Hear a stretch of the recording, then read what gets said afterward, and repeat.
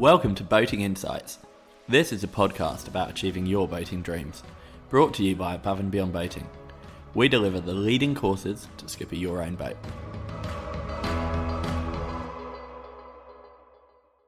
Hi there, I'm Neil Driscoll of Above and Beyond Boating, and thank you for coming to have a listen to our Boating Insights. Now, today's topic is around bringing other people along on your journey. The journey I'm talking about is your journey as a skipper. I don't specifically mean a passage. I mean the bigger picture. It might be your journey over a number of years, your progression into your first boat or into a new boat, or just your general pathway that you're on with developing your skills and having new experiences.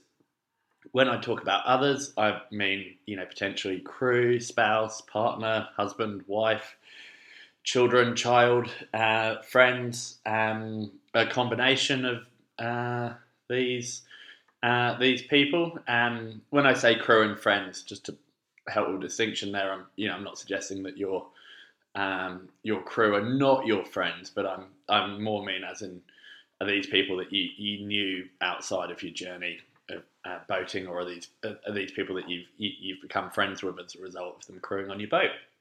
Now, when I talk about coming along on a journey, it's an interesting one. Over the years, I've helped people put together a lot of different campaigns, and one of the questions that certainly the better skippers will be paying attention to is the other people on board. So rather than just thinking about this as a boat for them, an obvious one is racing, for example. Often as people kind of move through life, then not always, but sometimes their budgets might increase and suddenly they can afford quite serious race boats, but they've maybe been sailing with a whole bunch of friends for years, and actually if they go and get something too technical and fast, they might need to get a whole bunch of young guns in, which, although might be fun, might disrupt the whole thing that they've been on as a journey with their mates for the last 20 odd years. And I've seen many people who, by the time they get to a point they could afford a quite serious and fast race boat, make a decision to stick with something a bit less hectic, just so that they can keep sailing with the same people.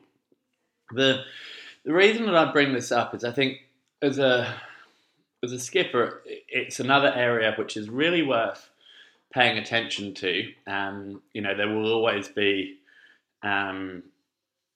people who, just like they say with friends, there'll be people that come on your boat for a reason or a season, and some hopefully for a lifetime. Now, if you start off by identifying that, what's quite important is, especially when you're looking at the spouse question or husband, wife, taking the time to actually have a conversation about what the journey might look like. As an example, one of the seminars we run helps people kind of look outwards on a kind of 5-year pathway of what they'd like to be achieving. And more often than not, when we have a couple come along, they've actually not had that conversation yet.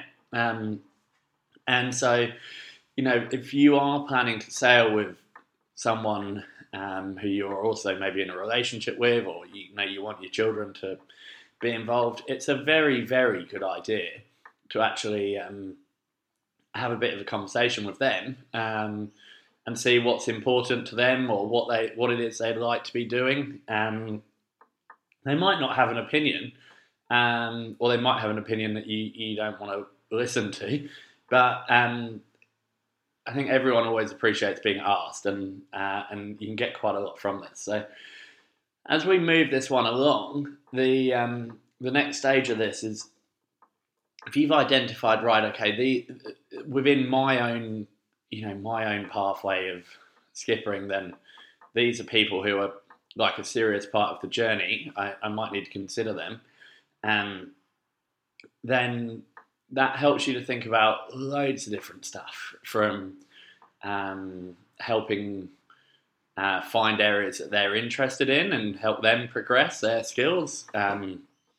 We've seen that quite a lot with particularly offshore skippers who have then suggested that some of their kind of crew that are really stepping up a bit come and do our complete skipper course, so that they progress in navigation, seamanship, practical skills, etc., communications, so that they get towards being in a point that they can skipper the boat, potentially deliver it home from races or when they've been away doing trips. And especially if you're not at a point that you have a boat but you aspire to, that can give you really good exposure as well. So really good win-win there, where the skippers are upskilling constantly and bringing a team with them, and they've got more resources available for when they need to crew the boat, deliver the boat, etc. And the some of the key players in the program end up really feeling quite valued and looked after, and it's an incredibly easy thing to overlook. And we work with some incredibly talented and awesome people, and it always comes through that they are people that are paying attention to this sort of stuff. The next one then is in terms of your bringing friends and crew into the boat is it's worth also paying attention to if you might want to use a platform. Like one we use a lot here is, for example, my friend Deb has one called MySail that we use a lot. But something I've flagged to a few skippers is you get these people, you're short of crew, say a twilight race, and you're short of crew. You find 3 or 4 people that come out the woodwork that can join you, friends of friends. If you bring them into a platform to help with your crew management, it just helps you gradually build a database of people who are familiar with your boat, who can help when you're caught short for racing or cruising, and otherwise you can end up in a scenario where you have people join the boat, and later on you're like, oh, who was that awesome person that helped us move the boat from Port Stephens to Cops, and then no one can remember. So making sure that as well as taking the time to think about the people long term and their journeys, it's then, I suppose, the other end of the scale. It's having a mechanism that you can keep in contact with the people that are just on short term visits, maybe just 1 or 2 sails that you might want to be able to include in your program. Bigger picture. Now, in terms of bringing crew along, that's always an interesting question. It's something that you probably want to try and actually think about it, although sailing is obviously something most people are doing for fun rather than professionally. But give it a bit of thought in the way that you might for a context of just doing a standard work appraisal. And the reason I say that is you got to be careful what you wish for. So if you kind of sit down and have that conversation with all your crew and say, oh, what is it you want to be doing? And they say, oh, look, I want to be driving, I want to be the foredeck, I want to be this and that. If you don't handle it well, you can kind of open the door that you end up losing people from roles you wanted them in, or having them kind of self-decide to move into roles that you don't want them in. And particularly think about when you've kind of got a bit of a racing configuration going on here. And not necessarily Grand Prix style, I just mean, standard Hamilton Island or Saturdays, just fun, simple racing.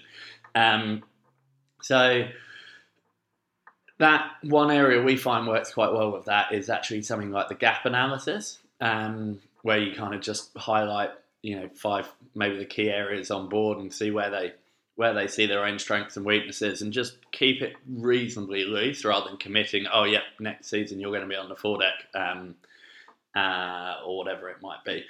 Now that also, from the offshore blue water sailing or, the offshore coastal sailing that people are preparing for, we find, because obviously we're not too focused on the racing in that, then using our adventure readiness tool, which you can get to via the Boating Insights on our abboating.com website.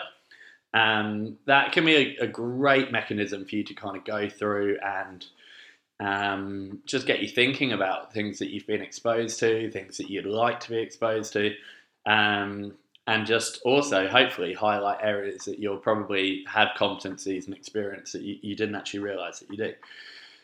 And then the last part of this for me is a kind of a sensible approach to learning. I probably every day in a forum somewhere see a suggestion of someone that says sort of, go and learn to sail to crew, and they'll just sort of say, "Oh, just jump on a boat and you'll figure it out." And look, you might. I have come across many people that have sailed for a long time who have become very proficient in one specific role. Maybe they've always done the port headsail sheet on a Wednesday afternoon race since 1987, but they've never parked a boat, or they've never used the radio, or they've got no idea how to check an engine, or what safety gear is carried, or how to do a passage plan beyond having a quick look at a local weather app.